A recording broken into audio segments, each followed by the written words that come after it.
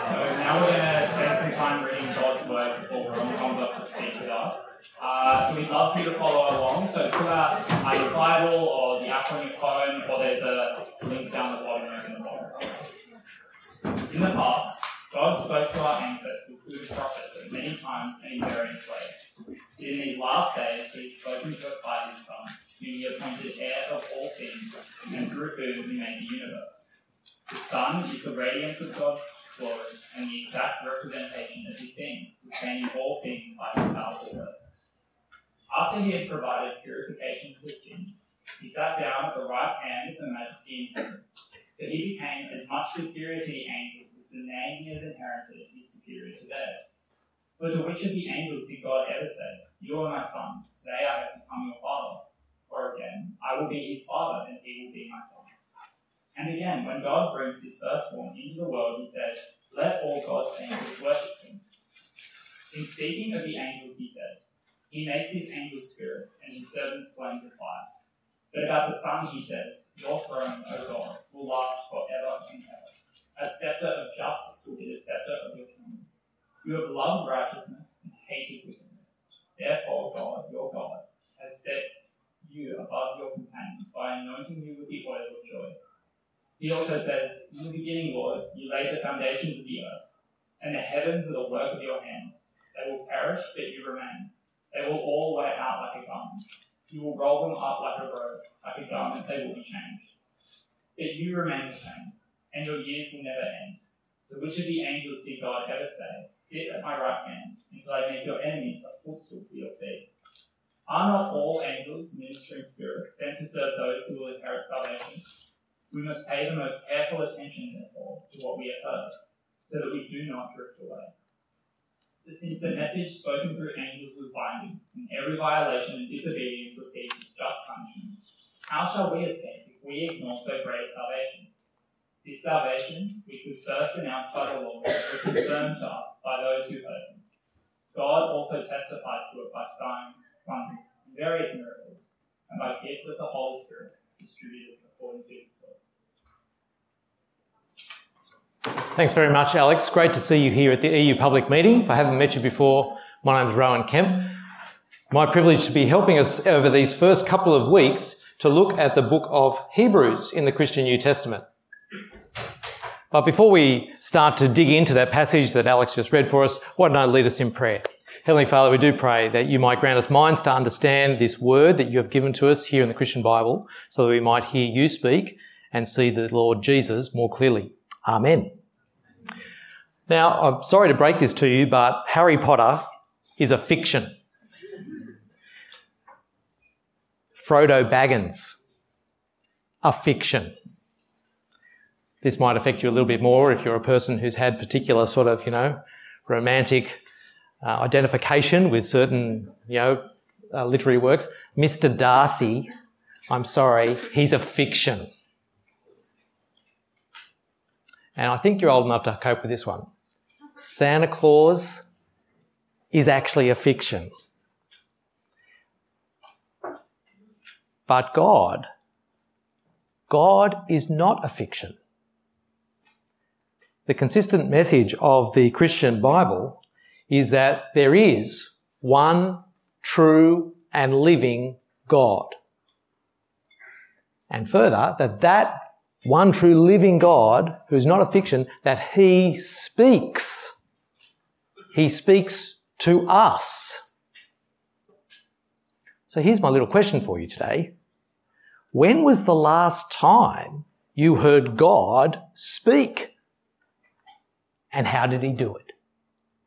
So why don't you have a chat to the people around you and just, when was the last time you heard God speak? And how did He do it? Have a little chat to the person next to you.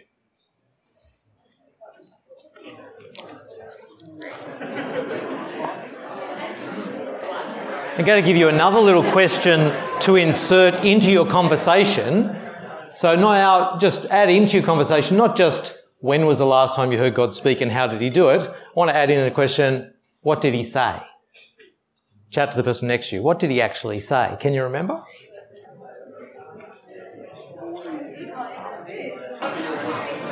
It's a bit curious. you might agree with me. It's a bit curious, I think, that sometimes we can affirm, oh yes, I believe that the one true living God, that he speaks, and I can tell you how I think he speaks to me, but sometimes I can't really remember exactly what he said. Where we're going today in this particular part of the book of Hebrews is we're going to be encouraged to pay more careful attention to what the one true living God has said to us. That's where we're going today. And we're following on this theme of that the one true living God speaks, which we had introduced to us last week as we started this little journey through the book of Hebrews when we looked at the first sentence, really, in this particular New Testament book, where we heard that the writer said, in the past, God has spoken to our ancestors through the prophets in many and various ways, but now, the new now, God has spoken to us in his Son. And so we're following on with this theme of that the one true living God has spoken, and he's spoken to us particularly in the person of his Son, Jesus of Nazareth. That's what we're looking at. And as we saw last week, the writer to the Hebrews, the way he encourages you to pay careful attention to what God has said through his Son Jesus is by reminding you of the magnificence of Jesus. And you might remember that we looked at that first rather long sentence, and I pointed out last week that it has a bit of a sandwich structure, and the hero, the most impressive thing in this description of Jesus in verses 2 to 4 is in the very middle of the sandwich. And I've sort of summarised it up here. It's not the full text, but I've just summarised it. That he's spoken to us in his Son, who he appointed heir of all things, through whom we're told he made the world. The Son who is the very radiance of the glory of God and the exact imprint of his very being, we're told, who upholds the entire world and upholds all things through his own powerful word, who, having made purification for sins, sat down at the right hand of the majesty in heaven, of his Father in heaven, and has now inherited a position and a name which is superior to that of angels. This was the description we saw last week when we started to dig into this. But I've got a little question. When you look at this sounds all very impressive if all of this is true. If this is true. How do I know that this is true about Jesus? I mean, the writer to the Hebrews is saying it, but does he have any evidence? Or is he a bit like us when we're trying to dash off that next 1,500-word essay, for our subject, and we've sort of, just a bit of blah, blah, blah, blah, blah, blah, blah, blah, blah, blah, blah, blah, blah. There's not much evidence really supporting my argument. But is that what he's going? No. You got your Bible there? You want to open it up? Have a look at what is the very next word that he writes. What's chapter 1, verse 5? What's the first word? Have you got a Bible there? Or on your phone? Someone call out what the first word in your English translation of chapter 1, verse 5. What is it? For. F-O-R. For. That he goes through he says all these things about Jesus, and then he says, for, and then he's going to give you the reason he can say this. He's not just pontificating, not just making up a fiction. He's going to give you hard evidence about this. And what he does, and this takes you through the rest of chapter 1, is he gives evidence for these statements by drawing on the Christian Old Testament, by drawing on the Jewish scriptures. Why is that significant? Well, because we know that the writer to the Hebrews, he's writing to a bunch of Christians who came predominantly out of Judaism. They were Christians who had a Jewish background. So for them, that Jewish scriptures, what we'd call the Christian Old Testament, that mattered a lot. So he can talk about the magnificence of Jesus based on the Jewish scriptures. That's going to carry a fair bit of weight. You understand? And how many quotations does he give? Interestingly, he gives 7. 7 quotations. Now, does he make anything of the fact that there's 7? No, he doesn't say anything about that. But if you know your Christian Bible, you know that 7 is a pretty significant number in the Bible. And back in Genesis, you read that the one true living God created all things in 6 days, and on the 7th day he rested. And as a result of that, he instituted for his old covenant people every 7 days to have a Sabbath, a day off every 7 days, a day of rest to remember the Lord. So 7 is a big number, an important number in the Christian Bible. And in particular, it seems to represent completion, the full story. Everything happened in the 7 days at the beginning of Genesis. And so is it significant that the writer here marshals 7 quotations to say, yep, here's the fullness of the picture about this person, Jesus the Son? Now, like any good writer of an essay, not that he's writing an essay, but like any good writer of an essay, he marshals his evidence to line up with the statements that he's made. And it may not be apparent to you as you just read through the text, but actually the quotations line up pretty well with all of these different statements that he makes. So let me point that out to you to help you as you read it yourself. Notice here, and I'll point out the first one, there's a verbal or thematic sort of connection between the statement he made in verses 2 to 4 and then the evidence he puts together in verses 5 through to 13. So, for example, in this first one, he started off by talking about Jesus as God's Son. And when you go through to verse 5, he has 2 quotations from the Old Testament, one from Psalm 2, one from 2 Samuel 7, which both use the word Son. That's the verbal connection, right? He's looking for evidence in the Jewish Old Testament for what's going to connect to this statement he's made. And the verbal connection here is the word Son. And that's how he connects it.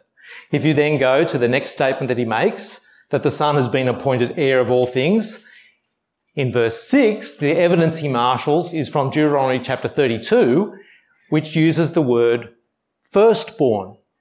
Because in the culture of the day, if you were the heir, if you were the one who's going to inherit everything, that meant you were usually the firstborn. It was the firstborn who inherited. So there's a thematic sort of connection between those 2 ideas of heir and firstborn. That's what connects the 2.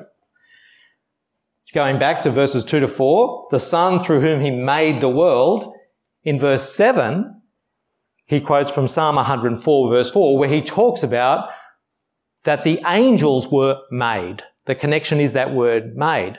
All things were made through the Son, including the angels. And why is that significant? We're going to come back to that in a moment. What's the difference between angels and the Son? In the very middle of that first sandwich, we read that he was the radiance of the glory of God and the exact imprint of his very being. Well, in verses 8 to 9, he quotes from Psalm 45, where he quotes, it's an unusual passage in Psalm 45. In Psalm 45, it seems that the king of Israel, Old Testament Israel, is being addressed, but in a weird way, he's addressed as God.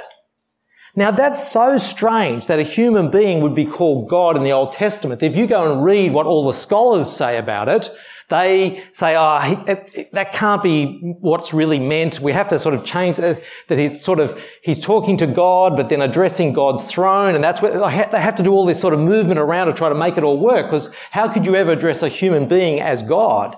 That makes no sense. Until you meet Jesus, the Son, who actually is the radiance of the glory of God and the exact imprint of his nature, of his being.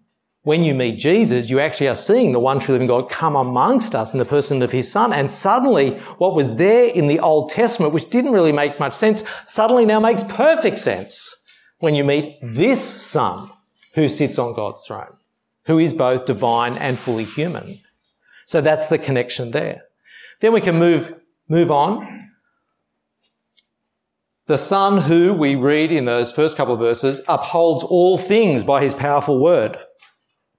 And if you go to chapter 1, verses 10 to 12, again, he quotes from Psalm 102, and the theme here is creation. So you get the idea of that he's the one through whom all things are created, the one who then sustains all those things. So there's a thematic connection about creation. The one who, having made purification for sins, sat down at the right hand of majesty in heaven. And then he quotes in verse 13, Psalm 110 verse 1, which talks about the Son sitting at the right hand, the one sitting at the right hand of the Father. So that's, again, the verbal connection, sitting at that position. And then he rounds it out by saying, so the Son has inherited a position and a name as superior to the angels. And then in verse 14, he parallels that and saying, yes, the Son is indeed superior to the angels. So this is how he's done it. All he's been doing the rest of that chapter, you may not have ever realised it if you'd read it before, is he's providing direct evidence for all of these statements that he's made. So what's the effect of all this? What's the overall point? Well, when you read through all of those Old Testament quotes that he marshals, he's really making one clear point, which is that the Son is the one who is now seated at the right hand of God the Father in heaven in this position of exalted rule and authority, whereas the angels, they serve. The Son rules, but the angels serve. Now, let me show you something that's a little bit strange, though, as we think about that. You've got your Bible there. Have a look at verses 3 and 4, which we looked at last week, but I didn't really talk about this very much.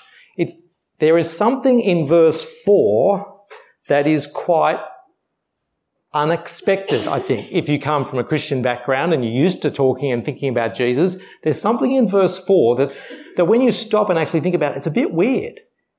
So I'm going to read verses 3 and 4. I want you to see if you can pick what's a bit strange in verse 4. So let verse 3, the Son is the radiance of God's glory and the exact representation of his being, sustaining all things by his powerful word. After he had provided purification for sins, he sat down at the right hand of the Majesty in heaven. So he became as much superior to the angels as the name he has inherited is superior to theirs. Now, this is a very poor question I'm asking you. It's sort of like, guess what's in my head? Like, it's almost impossible, right? But it's not impossible. There's something that's I think is genuinely a bit odd about verse 4. What strikes you as a bit strange about verse 4? Something you say, oh, that's a bit weird. He became, thank you, yes. So he's talking about after Jesus had provided purification, after Jesus had died, he was raised back to life, raised back to not his old life, raised back to eternal life. For 40 days, we know from the book of Acts, he was then appeared to the apostles and the disciples, and he taught them and helped them understand this crazy thing that had just happened. He'd been raised back to eternal life from the grave, helped them to understand that in the plans and purposes of God. Then after 40 days, he ascended to his Father's right hand in heaven. He was exalted. So this is what he's thinking about. He's saying, okay, provided purification for sin, was resurrected, ascended, exalted, now seated at God's right hand in heaven. So he became, at that moment, as much superior to the angels as the name he had, Son, is superior to their name, angels. He became, that's a bit weird, isn't it? Don't you think Jesus was always superior to the angels because he was God the Son? It's a bit strange. Well, the perspective of the book of Hebrews is that until Jesus was resurrected and ascended and took that throne at his Father's right hand, until that moment, he was not superior to the angels. He became superior to the angels at that moment. Why is that? Well, maybe this is a way of thinking about it. Yes, Jesus was always God the Son, incarnate as a human being. But when was the moment he took his throne? When was the moment he actually began to rule as the enthroned Son of God? Only after he'd completed his work of making purification for sins and being exalted to the right hand. That is the moment that he becomes Son in all his fullness, when he's finished that work. That's the perspective of the book of Hebrews. Now, I should just make a comment then. What's all this stuff about angels? Why are the angels so significant? Because probably, my guess is, maybe no one here, me included, ever thinks very much about angels. Maybe that's not a big deal for you. Why is it such a big deal here in the opening chapter of the book of Hebrews? Well, the answer is because in the Old Testament, when the one true living God spoke and gave his law to his people, the nation of Israel, he did it through angels. He did it through angels. Let me show you that. If you've got your Bible there, turn with me to Acts chapter 7. Acts chapter 7. You might not have realised this before. Acts chapter 7 if you look at verse 53 to start with, this is Stephen talking just before he's about to be killed for being a follower of Jesus. He says, verse 53 of Acts 7, he's addressing those who are about to kill him, "You who have received the law," that's the Old Testament law, "that was put into effect through angels, but have not obeyed it." Or jump a bit earlier to verse 38, Stephen still speaking. He says, "Moses was in the assembly in the desert with the angel who spoke to him on Mount Sinai and with our fathers, and he received living words to pass on to us." God spoke living words in the law, but it was communicated, mediated through angels in the Old Testament. And so that's why, remember, the writer to the Hebrews is writing to a bunch of Christians who came from a Jewish background. But as Christians, they were facing a lot of persecution, more persecution than the Jews who'd rejected Jesus were facing. So I've become a Christian out of my Jewish background. I'm facing a lot of persecution for that. What's more, it's been going on for a long period of time. I'm getting a bit weary. The temptation for me is, actually, you know what? Why don't I just forget about Jesus and just go back to Judaism? I mean, God spoke through angels, for goodness sake, to give us the law. That wouldn't be a bad thing to go back to Judaism, surely. And it'd be a much easier road for me. But the writer's point is, the Son, when he speaks through the Son, Jesus, the Son is so much more superior than the angels. This is God's final climactic word. How can you go away from that? So, let's reflect on this for a moment. How does this impact you or me? Well, I think this picture that we've got here from Hebrews chapter 1 of the magnificence of Jesus, the Son of God, seated at his Father's right hand. This is who Jesus really is. Enthroned in glory, who will actually, according to verses 11 and 12, whose rule will outlast the universe.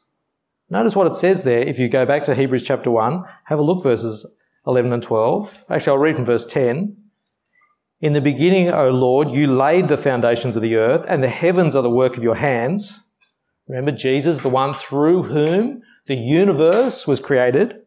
Verse 11, "They will perish, but you remain. They will all wear out like a garment. You will roll them up like a robe. Like a garment, they will be changed. But you remain the same, and your years will never end." Think about that for a moment. Jesus, the eternal Son of God, through whom the whole universe was brought into being. Everything. And one day, he will just roll it up. He will remain. But the universe will come to an end. This is who Jesus is. He will outlast the universe. Any of you ever watched that show Survivor? Give us a wave if you've ever watched that show Survivor. A few people when you were younger and foolish and wasted time. You know how the game goes in Survivor, right? It has a bit of a sort of a tagline. What is it? Outwit, outlast, outplay, something like that, you know, to be the ultimate survivor. I know there's some real fans here, I can tell by your smirking. I want you to imagine a game of Survivor where it's down to 3 final companions and you're doing a finale with the 3 of you, right? And the 3 people in the final are you're there. You have made it to the final of Survivor. Congratulations, by the way.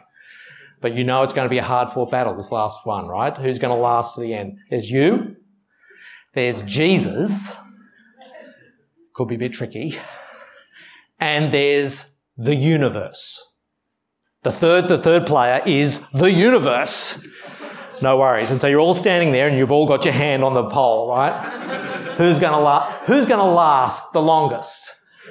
Will it be the universe? That's going to be tricky. Jesus? Well, at least he's a human being.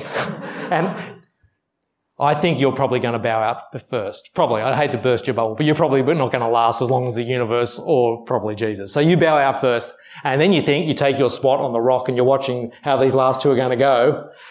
I don't know how you'll last, but anyway, watching these last two, and you might think, wow, the universe, that's got a pretty good staying power. Jesus, not a contest. Not a contest. When Jesus says it's time, he will roll up the universe like a garment. This is who Jesus is. He lives, he's sitting at his Father's right hand in heaven, and he will outlast the universe. His rule will never end. So my reflection for me and for you is this. Is our Jesus just way too small? Is the Jesus that you have in your head of what Jesus is like just way too small compared to this glorious reality? Jesus is not a fiction, right? He's not like Harry Potter or Frodo Baggins. He lives. But also, Jesus is not quite just like your best friend, is he? I mean, he is the friend of sinners. He is our friend. He's our brother, in fact. And yet, it's like having a friend, a brother, who is ruler of the universe. Imagine if your friend, maybe if you've come with a friend today who you're sitting next to or someone you just imagine, yeah, they're sitting here alongside me, but they are also the ruler of the universe. I might affect how I relate to them just a little bit. I mean, they're friendly to me, I'm very glad. But he's your friend, but he's the ruler of the universe. He's the Son. Or some people's Jesus never grows bigger than the cradle. Little Jesus, meek and mild as a baby. That's not the Jesus who rules the universe. Or some people's Jesus never gets past just a concept, part of the Christian intellectual framework, the mechanics of salvation. Oh, I can tell you all about what the Bible is, and I can tell you all about what the Holy Spirit does, and I can tell you all about the church, and I can tell you all about, various theological concepts, and I can tell you all about Jesus. I can tell you about how he made atonement for sins, and I can tell you about his relationship in the Trinity. I can tell you all this stuff, but frankly, is he alive? Is he actually more than a concept there? Or for some people, Jesus is the spiritual life jacket that they keep under the seat in the plane. And only when it gets desperate do they rip him out, throw him on and pull the cord and say, Jesus, save me now. When I need forgiveness. When it's just getting a bit too much. Now, of course, Jesus is there for you in our struggles. We'll see that in the book of Hebrews. But he's more than just your spiritual life jacket. Is your Jesus the real Jesus? Or have you got a fake Jesus in your mind? Because this is who he is. So, what do we do about that? Well, the writer to the Hebrews helps us because he actually makes clear what we should do about this. Have a look at chapter 2, what he says there. How does he start in the very next sentence? The chapter divisions have been added in later. They're not particularly significant at all. The very next sentence, chapter 2, verse 1 is, we must pay more careful attention, therefore, to what we have heard through the Son, so that we do not drift away. Remember, that was their temptation. Drift away from what they'd heard through Jesus the Son, drift away from Christian faith and retreat back to Judaism, the word that they'd heard through the angels. That's their temptation. But he's saying, no, because of who the Son is, we must pay more careful attention to what he said, so that we don't drift away from it. And then he has a little bit of a warning for them. Verse 2. For if the message spoken by angels was binding, and every violation and obedience received its just punishment, how shall we escape if we ignore such a great salvation? He's saying to them, you want to go back to that message that came from God via the angels? You want to go back to Judaism? Well, just remember that word that actually came there, right? It was serious. It was binding. It was sure and steadfast. There was no sort of negotiating on it. When it came, it was set. And when it said, well, this is how you need to live, and this is how you will enter into the salvation that God was promising, into the promised land, there are also consequences if you ignored it. And they were taken really seriously. He's saying, so if you've now come to the one greater than the angels, who speaks a greater word, who offers indeed a greater salvation, he says, then you're going to need to pay even more careful attention, aren't you? Because what might be the consequences of ignoring this word? So don't drift away from it and go back to Judaism, because you've now got a greater message through a greater Son, promising a greater salvation, which demands greater attention. Pay more close attention to what you've heard through the Son. Now, I think that actually provides another moment of reflection. If the first reflection is your Jesus too small? The second reflection, I guess, is, are you paying more close attention to what Jesus says to us? So I want you to imagine for a moment, you know when you're driving around and there's those warnings about fire hazard? I can't remember the title you have. Is it fire hazard? You know the ones I mean. You know the ones which have the sort of the semicircle and divided into, what are they called? Sectors? None of you know. Okay, right, okay, whatever they are, divided into sections, right, and they've got that arrow that swings around like this. I will be it for you, right, okay, right? I want you to imagine this is paying attention to Jesus' radar thing, right, okay? And so there's a range of options on this, the different sections of the semicircle. I guess I need to do it. Where's the low one? Low one's on here, right? From I pay basically no attention. Is that it? Is that where that little arrow point is? I pay pretty much no attention to what Jesus... And that might be you. Maybe you're still checking out the Christian faith. Maybe this is all at a bit of a distance at the moment. Well, then I'd say, well, remember who Jesus is. He's not a concept. He's alive. He rules. Maybe you need to pay some more careful attention because he's promising you a great salvation. Forgiveness for all our sins. Entry into the very presence of God. Are you in the none section? Are you in the I pay a little attention? Jesus is part of my life and at times I listen to what he says. Are you in I pay some attention? Are you in the I pay a fair bit of attention? A fair bit of attention. Are you in the I pay a lot of attention? Are you in the I pay careful and diligent attention? Where are you? Day to day, week by week, year by year. In the small decisions you have to make about how you treat your parents, your friends, in the large decisions you'll have to make in the next 5 years. What job should I do? Where should I live? Where should I go to church? Who will I spend my life with? All of those sort of decisions. Do you pay more careful attention to what the one true living God has said through his Son, Jesus?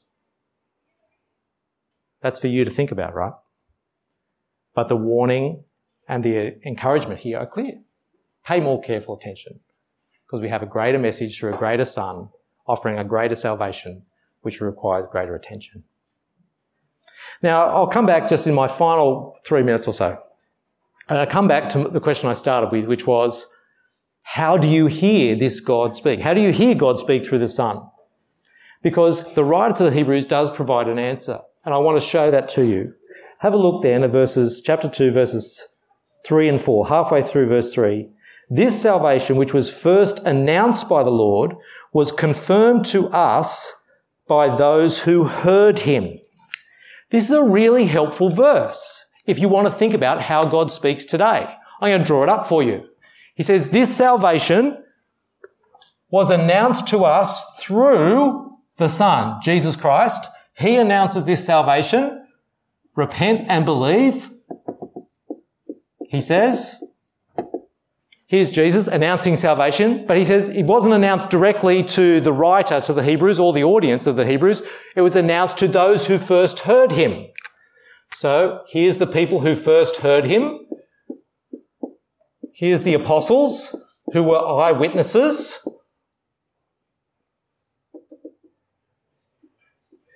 They heard Jesus and they announced that same salvation. They said, Jesus is Lord. Repent and believe. The good news. Who did they announce it to? According to that verse, they announced it to the writer to the Hebrews. Here's the author.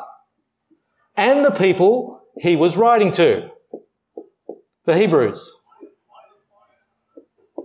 The Jewish Christians. They announced it to us. Right? That's what he describes there. And then he says, which I don't have time to talk about, and God testified to their message by enabling them to do signs, wonders, and miracles, which, if you read other parts of the New Testament, always accompanied the testimony of the apostles. Nowhere in the Bible does it say it will always accompany everybody's testimony, but it was the standard way that God testified to the authenticity of the eyewitnesses' accounts about Jesus. But here's my question as we end. How has this message got to us today? Well, I guess those Christians 2,000 years ago passed it on to others, who passed it on to others, who passed it on to others, who passed it on to others, who passed it on to others, who passed it on today? No. Because if that was how it was happened, would you have any worries about that? What would your worry be? Just name it. Yeah, it changed through 2,000 years, passed down just person to person. That's not the only part of the story. What's the other part of the story was this eyewitness apostolic message was written down. Here is a book. Here's the New Testament. That apostolic testimony was written down in the New Testament. So that book that you're holding in your little hand there is your inspired, authoritative record of the apostles' eyewitness testimony. So sure, you didn't hear them speak to you firsthand, but you have the written record of their testimony, including records of the signs and wonders and miracles that they did, that God did through them to testify to it. So when we say we need to pay more careful attention to what we have heard, this is where we've heard it, in the words of the New Testament. That's where we have that apostolic testimony. And not only the New Testament, in the very chapter of Hebrews, what has the writer been using to highlight who Jesus is? The Old Testament scriptures as well. So together we hear God speak about his son Jesus, that message captured in your Bible you've got there today. So pay more careful attention to it. Next week we're going to go on and explore what the writer talks about in chapter 2, which is about this great salvation that he offers us. Thanks, Alex. So how about I pray to close for us? Dear Lord, we give you great thanks for your Son. We thank you for sending him to his death and resurrection on the cross so that we can have a restored relationship with you. Lord, we pray that you will help us to always be paying careful attention to the salvation that you've given us. We pray that you will help us to not have a too small picture of Jesus. We pray that our trust and faith in you will influence every part of our lives as we seek to glorify you